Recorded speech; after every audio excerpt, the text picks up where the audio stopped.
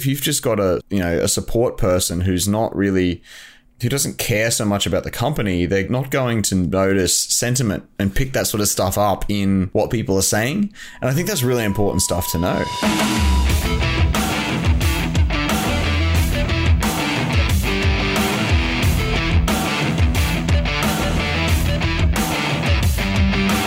Hey Feasters, welcome to episode 5 of season 5 of Live in the Feast. I'm Jason, aka Rez, helping you improve your business by having a conversation with someone who's been there, had success, and built a business designed around the life they want to live. That's Live in the Feast. This season's theme is selling your service, and we've got another awesome chat today with James Jimmy Rose of Content Snare.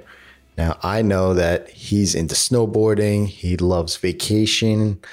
He's built this business around the kind of life that he wants. James comes from the design agency background, and he's built a SaaS that, in his words, gets information from people. That's Content Snare. He focuses on agencies and freelancers because, well, that's the world that he knows and understands. But as you'll hear in this conversation, there are many other types of customers that enter his world, and he talks about how he caters to them. In this episode, we dive into understanding the customer without any preconceived assumptions to what their problems are, how goals are more or less a guessing game, and they could work if you have a predictable way of getting clients, but what to do instead. And finally, we talk about implementation over consumption and analysis. So let's just do that. Let's head into the conversation with James. This episode is brought to you by Feast, the premium online coaching and community designed for developers, designers, marketers, and freelancers like you wanting to specialize their business and build recurring revenue that is both profitable and sustainable. Today's market is ever-changing, and yesterday's advice won't cut it. Feast members get exclusive access to the roadmap and training library, which includes everything you need to niche down, build recurring revenue, and become that go-to expert for your services. That, together with the monthly roundup calls, exclusive workshops, expert chit-chat, and our Slack community, you'll have everything you need to build a business around the life of your dreams. If you're serious about not competing on price and having those clients that respect you and your expertise, then join Feast today. Head over to feastcourse.com. If you use the code LITRPG at checkout, you'll receive 15% off of the annual membership price.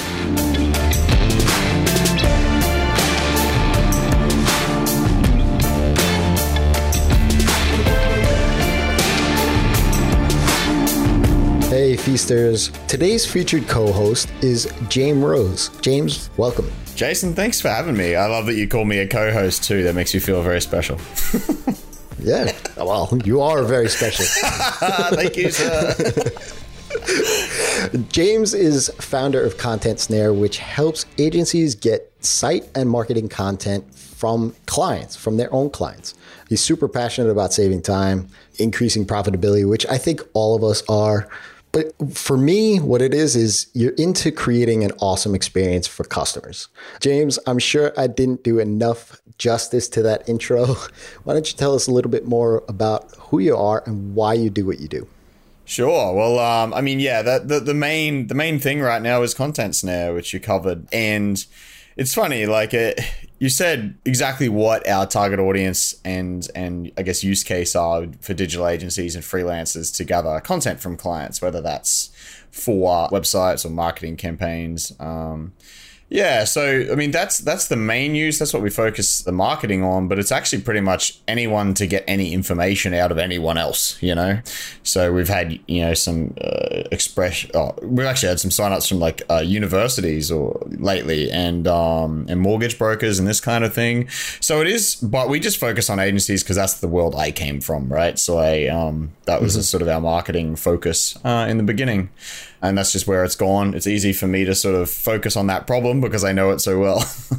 Yeah, no, I think what are the universities using it for? Yeah, I think it's pretty much the same kind of thing. I've actually got a contact at the local university in Brisbane here, one of them, and I spoke to them, and they actually use a kind of competitor. And I was like, okay, well, when all these universities started signing up to us, I reached out to him because I knew they used it. And I was like, I want to learn how you use this because it's kind of in a different space than us. And I was like, maybe we can start, going in that direction. That's if I understand the use case. But it's pretty much the same thing. Like, apparently universities, every department and area have their own sort of website. And they need to collect information and content for that from internal stakeholders. So instead of saying collect content from clients, it's now collect content from stakeholders. I sound very corporate-y now, but yeah, I got to work that out. I was thinking from applicants, from students and things like that. And I'm like, holy cow, wow, we're getting pretty advanced since when I went to school. Well, if it's an issue to get information from students, then they could use it for that too. But I doubt it's that difficult. Yeah, so you touched on it a little bit. Can you just share a little bit with us what you did in your agency life? One, that you saw that this was a problem that was the genesis of Content Snare. Yeah, so it's funny. I can't take credit for seeing the problem and building this solution for it, because when we were doing the website stuff, that I was a big fan of sort of productization and turning things into as much process as I could. And I still am, that's pretty much everything I do now. But I remember at the time thinking that briefing was a process that I could automate. If someone had a kind of idea of what they wanted in a website, I had a pretty cool idea of how to streamline that. And the classic advice with startups and software products, anything really, is to talk to your customers with no assumptions about, what the problems they have and the solution that you've already kind of got in your head.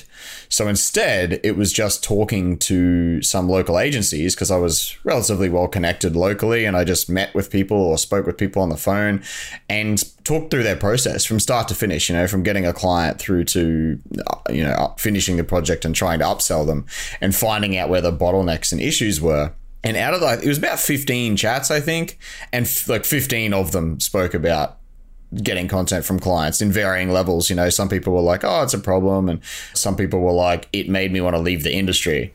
And that was when I went, And they basically wrote our copy for us in those interviews, the initial copy anyway. And yeah, that's when I realized that was a problem that we needed to tackle. Because as soon as they said it, I was like, oh, of course, this is a massive issue for us as well.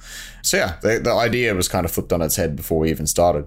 Yeah, it's awesome. I love hearing that you actually spoke to customers, right? Let me figure out what they talk about, what their problems are, and the language that they use. Because I think that, like you said, that writes the sales page. That writes how you correspond with folks. So with Content Snare, do you do high touch sales? Do you have a sales queue, or is it more of click the button and buy, mixture of the two? How does all that work? It's pretty much self-serve. In fact, I went on a podcast the other day called the Self-Serve Podcast or something. That's when I was introduced to that term. I mean, yeah, it's just classic sort of software. People can sign up for a trial and then upgrade later, classic email onboarding process and then asking them to upgrade at the end.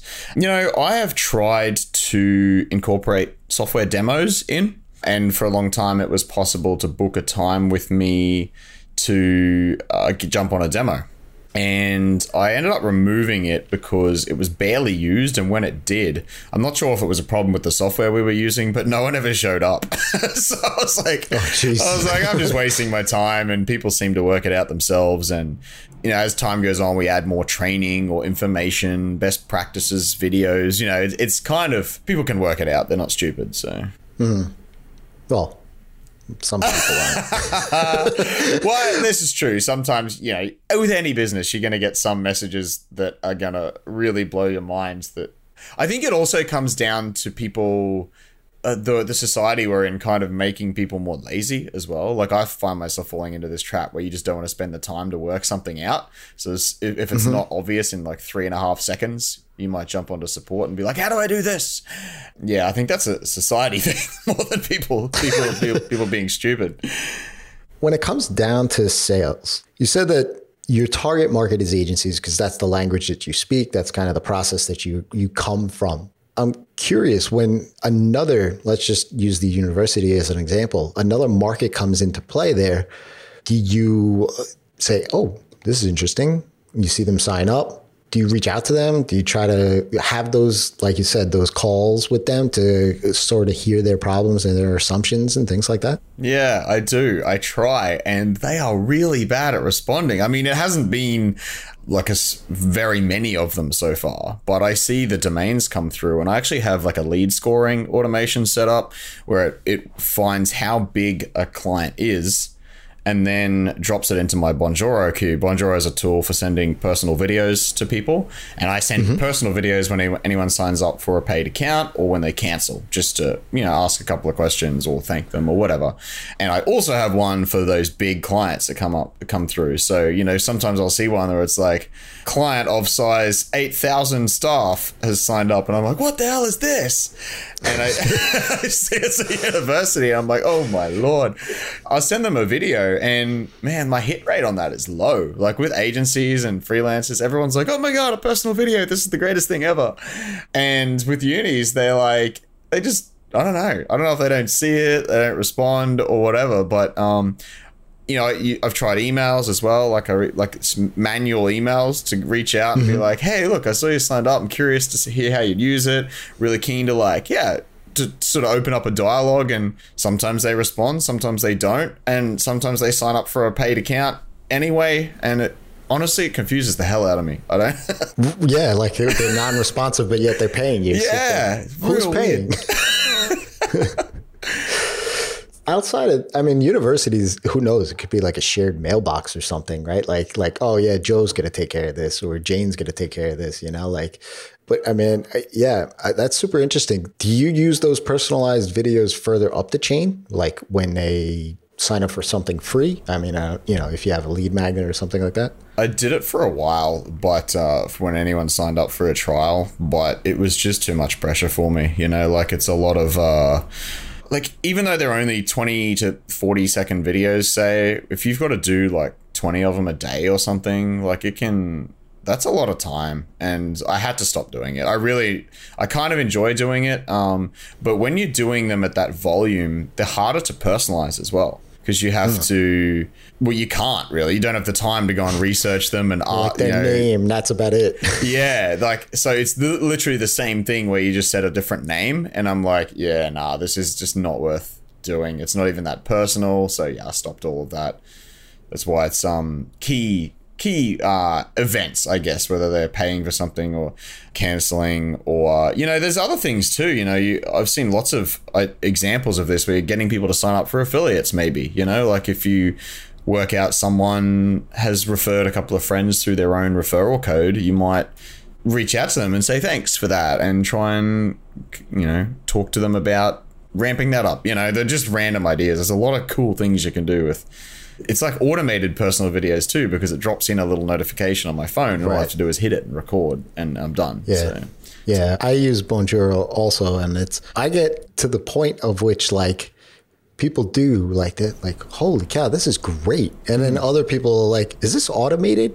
Like, no, I said your name, or I referred your website, or I referred something specific about you. How could it possibly be automated? But the level of delight and unexpected surprise that they get, I guess, is it's through the roof. Like the open rates and replies and such, it's amazing. Yeah, I understand why they're skeptical though. I got an email from a very prominent marketer the other day that was like, a personal video for you, and it was absolutely not a personal video. It was like just the same thing sent to his list.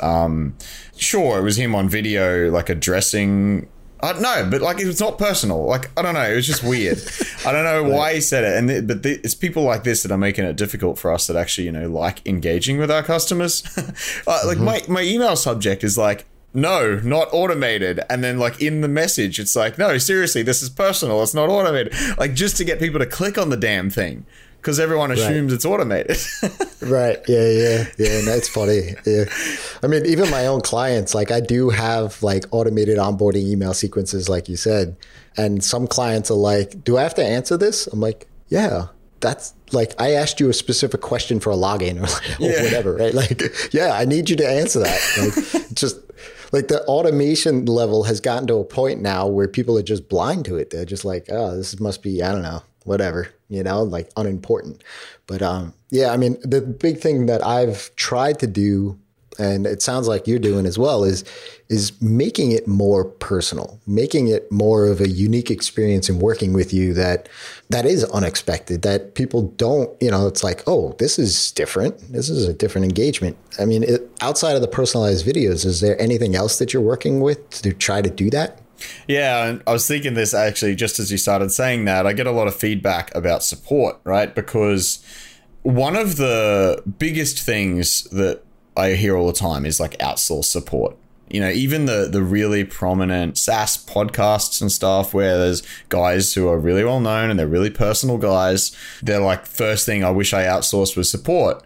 And I just call BS on that in a way, because I still handle support. Granted, maybe if we grew faster, I wouldn't be able to do it anymore. But honestly, it takes me like 20 minutes a day of support at the moment. And so even if we were tenfold, it's, maybe then I'd have to start looking at outsourcing some of it, but I'd still want to read it, because that's the only way to get a pulse on the issues people are having, like sentiment as well. Like if you've just got a support person who doesn't care so much about the company, they're not going to notice sentiment and pick that sort of stuff up in what people are saying. And I think that's really important stuff to know. So how do you key in on that sentiment? Like, is it just like all of a sudden you deploy code or something, and then it's like a week later, it's like, oh, what happened? The support got very angry all of a sudden. Or how do you key in on that?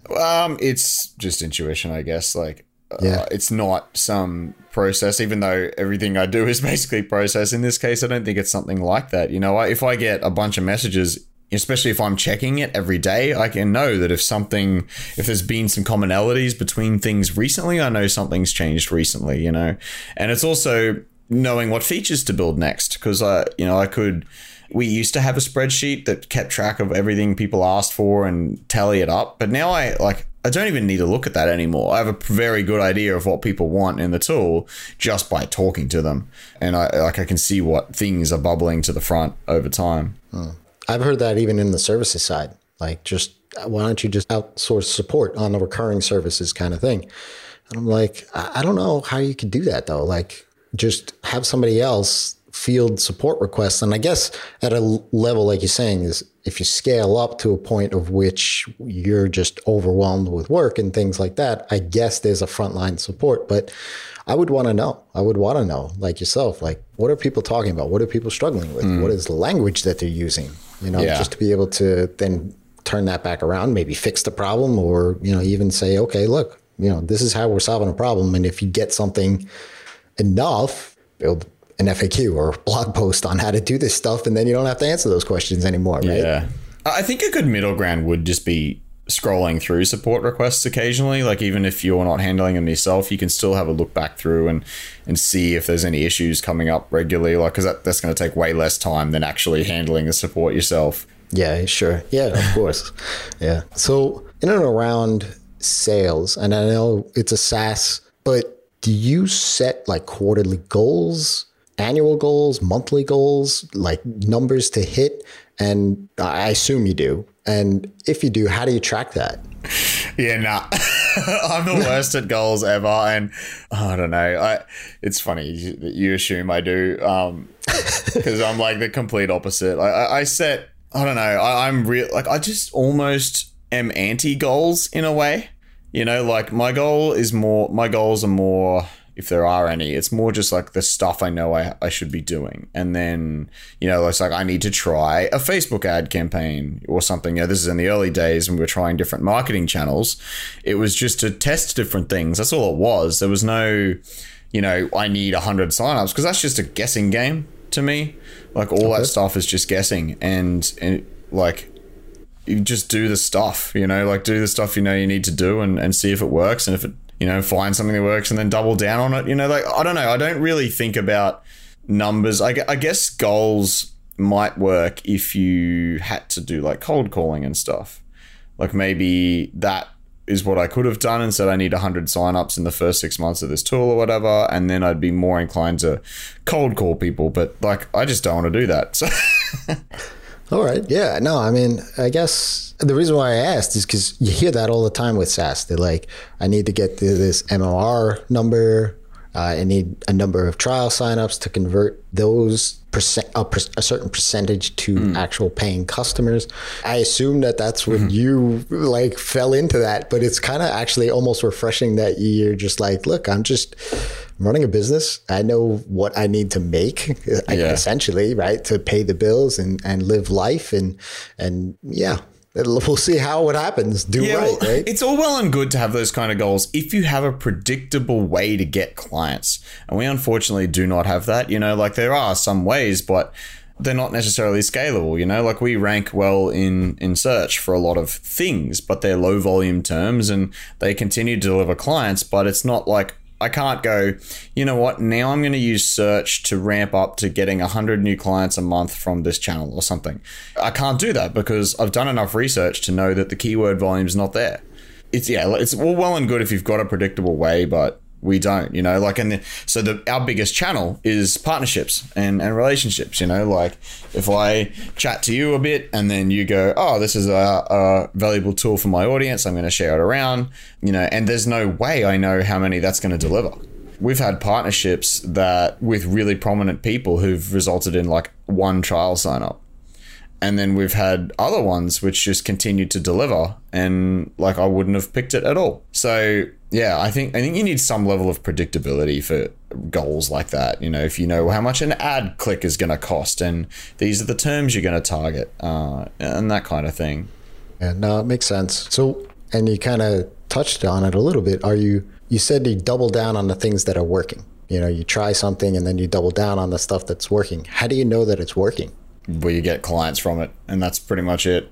I think that's it. Like, so like actual paying clients too, because you know, standard tracking, like it's very hard to track too, like some channels, especially partnerships, because if you know, we're talking about Content Snare here and then someone goes away and types Content Snare into Google, I have absolutely no idea that they heard about it from this podcast or whatever. So that's why I have to have other things after the sign up to be like, hey, where'd you hear about us? We'll extend your trial if you tell me. And, you know, then that's basically the only data I have. But a key thing here was like, at first it looked like Facebook ads was working really well for us. You know, we were hitting our cost per acquisition for a trial. And it was like, awesome. Like, and we knew that our trial to paid conversion is 10% or whatever. So if we get this cost per trial, then Facebook ads are working. So we're like, yep, awesome, it's working. But then you just go a little bit further down the funnel and you look at paid signups and it's like, oh, wait, Facebook to paid conversion is only, I don't know, 2% or something. Like it was really, really poor. And we were like, that just means all our ad campaigns are useless. So yeah, so because you've applied the conversion rate from the whole, I guess, business to that, and it's just not the case. So that's how you know it's working. You're getting clients for a reasonable dollar amount. Yeah, no, a thing that I am notorious about is experiments, right? Like I'll do a social experiment on a platform that's new for 30 days and see what happens. Like I did that with Snapchat and Periscope and all that stuff.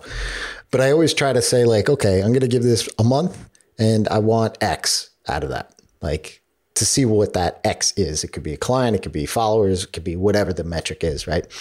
But it's oftentimes like my other podcast, which is a daily podcast, that started out as an experiment, a month experiment to see if I could do a daily podcast where I'm just answering one question. So it's like short, it's like 5-7 minutes long. When I saw that the downloads for podcasts, and you know this as a podcaster, that it's an exact science, right? Like it doesn't mean that there are that many people listening to it, but it's like an indication of that. Over the month, when I saw the growth of that, and now I get it that it's a daily podcast, and you know, the more that you put out, the more downloads opportunity, right? The download listens on the first, you know, basically in the first 24 hours kept growing. And I'm like, nice. What? I'm like, how's that happening? Right? Like, where is it finding it from? Because I wasn't doing show notes. I wasn't doing anything like that. And it was all on Anchor at that time. And I wasn't like, I was trying to figure out the app and the search algorithm in there. I was thinking maybe it was popping up there and things like that. And I wasn't really sharing it out on social and all that other stuff. So I was like, okay, I don't really know that this is working, but it seems to be. So I'm just going to keep going, right? And so like I pulled it off of Anchor and started making show notes and on my website and things like that. And now I'm at like, I think it's episode 225 at the end of this week or something like that. But like, you know, it's still the growth rate of that is still growing. And I'm like, all right, either I'm reading this wrong, but like you, if somebody connects with me from a paid level from a podcast, I have to ask them, like, how did you hear about this? Where did you come from? Like that kind of stuff, because there is no, I mean, unless I throw out a coupon code on the podcast and they use that, there's no way in which I can do that. Right. But yeah, I mean, sometimes the social experiments for me are fun, but then they're a distraction. Right. And like you said, that like big thing this year for me is really focusing in on the things that are working. Like, let's put the experiments aside for now. What you said, partnerships is working for you, but you can't really track that. So I'm curious to know what really is working for you that you can track. That's the position I'm in with our business right now, and it's actually a killer. You know, like a lot of people talk about making data-driven marketing decisions, and there are people that are just operate on numbers. And like you were just covering then, sometimes all we've got to go on is crap data that you can't fix. You know, like you can see this thing, and as long as you're confident, you can read the data and you check it like 5 times and you're like, no, like the download numbers are definitely going up. I mean, and the only other thing you can do is ask people where they're coming from. And then if you start seeing that they found your podcast, then like that's about the best you can go on. Right. So then you might keep going with that. If I look at our trial, like what people are saying to get their trial extensions, and that's one of the best things I think we did. Otherwise, I'd be completely flying blind as we extend someone's trial in exchange for just saying where they came from. Like that's all they have to do. I think that's super smart. Yeah. Thank you.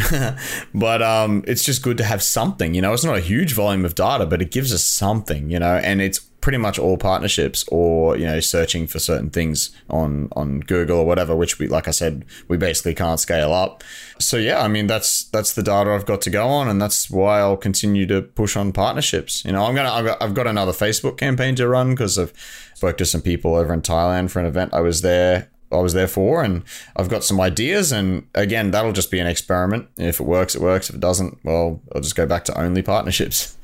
So I'm curious, now that we're in the new year, I've started reading a lot of sales strategies. I guess not strategies, but like the history of sales and like understanding sales in a much more knowledgeable aspect. And I enjoy like the psychology of it, like just to like help somebody come into, like I've always thought that if somebody comes to me and they leave the conversation in a better place, whether it is with me or with a link or with a referral to somebody else, then that's good enough. Basically putting them on the path to solving their problem. But I've been reading a lot of different blogs and articles and books and things like that on sales.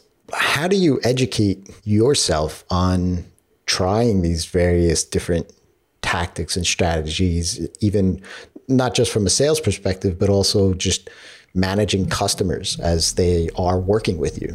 Yeah, that's a hard one. I'm like, this year, I'm like going the complete opposite. I downloaded a couple of books and I was like, nah, I'm so done with business books. I've gone back to like total fiction, like the nerdiest fiction you can possibly get too. It's like, but it's fine. Ready Player One? You know what? Ready Player One put me down an entire genre called Lit RPG, which is like, it's basically books about games or role playing in some way. And it's like, I never thought I'd be into this stuff, but holy crap. Like, I'm just like, it's so zony outy for me. You know, I guess as a game, like I play a lot of video games, it's kind of, it tees in, but I didn't think I'd be into books about it, you know? Right. But it's cool. But that's my zone out now. So I've actually taken a step back from books because I think that I've been in this space for a long time, as probably most of us have, and just business in general, right? And I've read a lot of books and listened to a lot of podcasts and read a lot of things. I don't think we need any more information. It's about applying what you've learned. You know, sure, if you really have a need to know, like, you know, you're like, I want to learn about sales, you go and get some sales books. That makes sense. Not just like reading business books for the sake of reading business books. I think that's good in the beginning. I'm just like, you eventually just start reading the same thing, rehashed in different books. So yeah, I mean, like, podcasts for me were a big thing. Like, I had a few marketing podcasts I'd listen to, but even then, now most of the time I'm just deleting them. What else? Yeah, I don't know. Don't delete this one. Absolutely not. Well, if they're listening to that, they obviously haven't. So thank you. But yeah, like, I don't know. There's staying on top of things. I think I heard it referred to as like just-in-time learning. Like I was saying, if there's something you feel you need to know better, then go and find some resources on that and listen to them, or find some podcasts that you listen to regularly that just keep you in the know about something. Right. Yeah.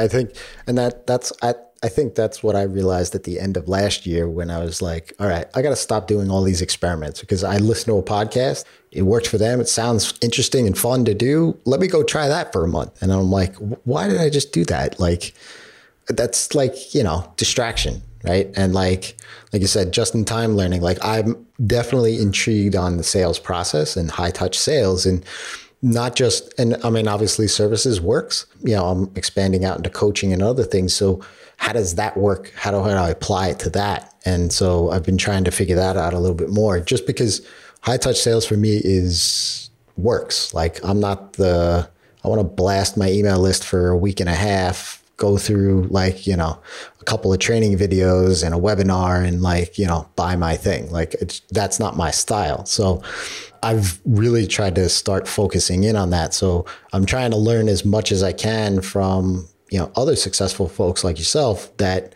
like, what do you focus in on? Like, right? Like, how do you educate yourself? Like rather than just taking the breadth of, like, the internet in, like you said, like, just reading business books to read business books, you start hearing the same thing over and over again. But, like, specific people, like, I want to understand a little bit more about them and what they're doing, right? Like, I think that's helpful. Yeah. Just a question you asked too about how do you know sort of what to test or what to focus on too. Sometimes you just find a book or a resource that helps so much in one area. And for that one, I don't know if you know the book Traction, not the Gino Wickman one. There's two different Traction books. One's actually focused on SaaS and startups, but it honestly doesn't matter. It just talks about, I don't know, it's like 19 different channels or something. You're right. But it goes through the process. It's very actionable on going through the process and, like, coming up with your short list of maybe like 5 or 6, and then how to run the test in each one of those to find a channel that actually works for you, right? So that, you know, that one book is a really good way to just, I don't know, think about what channel you're going to try next and try and make it work. Yeah, that was actually on the back of reading that book is when I was like, why are you just doing all this other stuff? Yeah. Stop doing that. The book's telling you what to do. So it was, I love the book. We'll put that in the show notes, obviously. But yeah, same thing. Like, it was a SaaS. Like, I picked it up and somebody introduced it to me, and they said they were in the services realm. They said it's SaaS. It says that it's SaaS, but a lot of this applies to just about business in general. And you can definitely, like, it was like 19 channels or something, and bullseye method and all that stuff. But cool. So what's next for you and Content Snare? That's a good question. I think it's pretty much partnerships. We want to. There's a lot of things we want to build into the tool itself. You know, we've had some setbacks in the last sort of couple of months that have really delayed our last release. And, you know, on the sentiment thing, I'm starting to see people noticing that, right? So now, like, you know, but we have to hire a couple of developers because we still have the agency going, but we have one really major client, and something's ramped up really hard where it's basically drained the rest of our business. And we were not in a position that we could do anything else, basically. So we have to hire some people to get people back on Content Snare to really finish this off. But there's a whole bunch of features we know we need to make it more appealing to those larger organizations and larger agencies as more of a collaboration tool, not just getting content, like a one-way sort of getting content out of clients, making it maybe, you know, possible to collaborate between like a writer, a client, and the agency and stuff like that. So that's where we're going with it. And yeah, so then just continue down the partnerships path. And you know what? I read a lot about this sort of philosophy that sometimes the best way to grow a business is just to focus on your current clients and make it really good for them and make their experience amazing. And that's, you know, how you grow. And I kind of like that idea, you know, like focus instead of trying to like look at new marketing channels and stuff like that, just really making sure what we've got is good, you know, so we've got some help, you know, like increasing the amount of help within the tool or support, whatever, you know, just making the experience better for people who are currently using it. And hopefully everything flows on from there. I love it. That's a perfect ending for sure. Yeah. Double down on, like you said, double down on what you got, right? What works. Where can people reach out and say thanks? That's a good question. Maybe Twitter, I think, is _Jimmy Rose. I've also got a blog, a personal blog at jimmyrose.me where I'm sort of getting into automation and just random stuff on the side. But otherwise, obviously, contentsnare.com. Awesome. Well, we'll definitely link all of that up in the show notes. Thanks again for your time. Insights. Loved it. I got a ton of value out of it for sure. So I know the listener does too. So thanks. Thanks for having me, Jason. It's been awesome. And for everyone else, until next time, it's your time to live in the feast.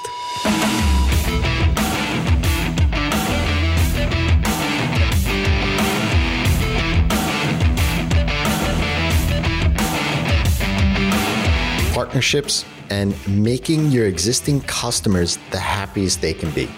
Absolutely great advice and something to keep in mind as you grow in your business. Next week, I'll be back with Blair Enns, a virtual mentor of mine. I'm super psyched for you to hear this. We're going to talk all about pricing creativity. Until then, it's your time to live in the feast.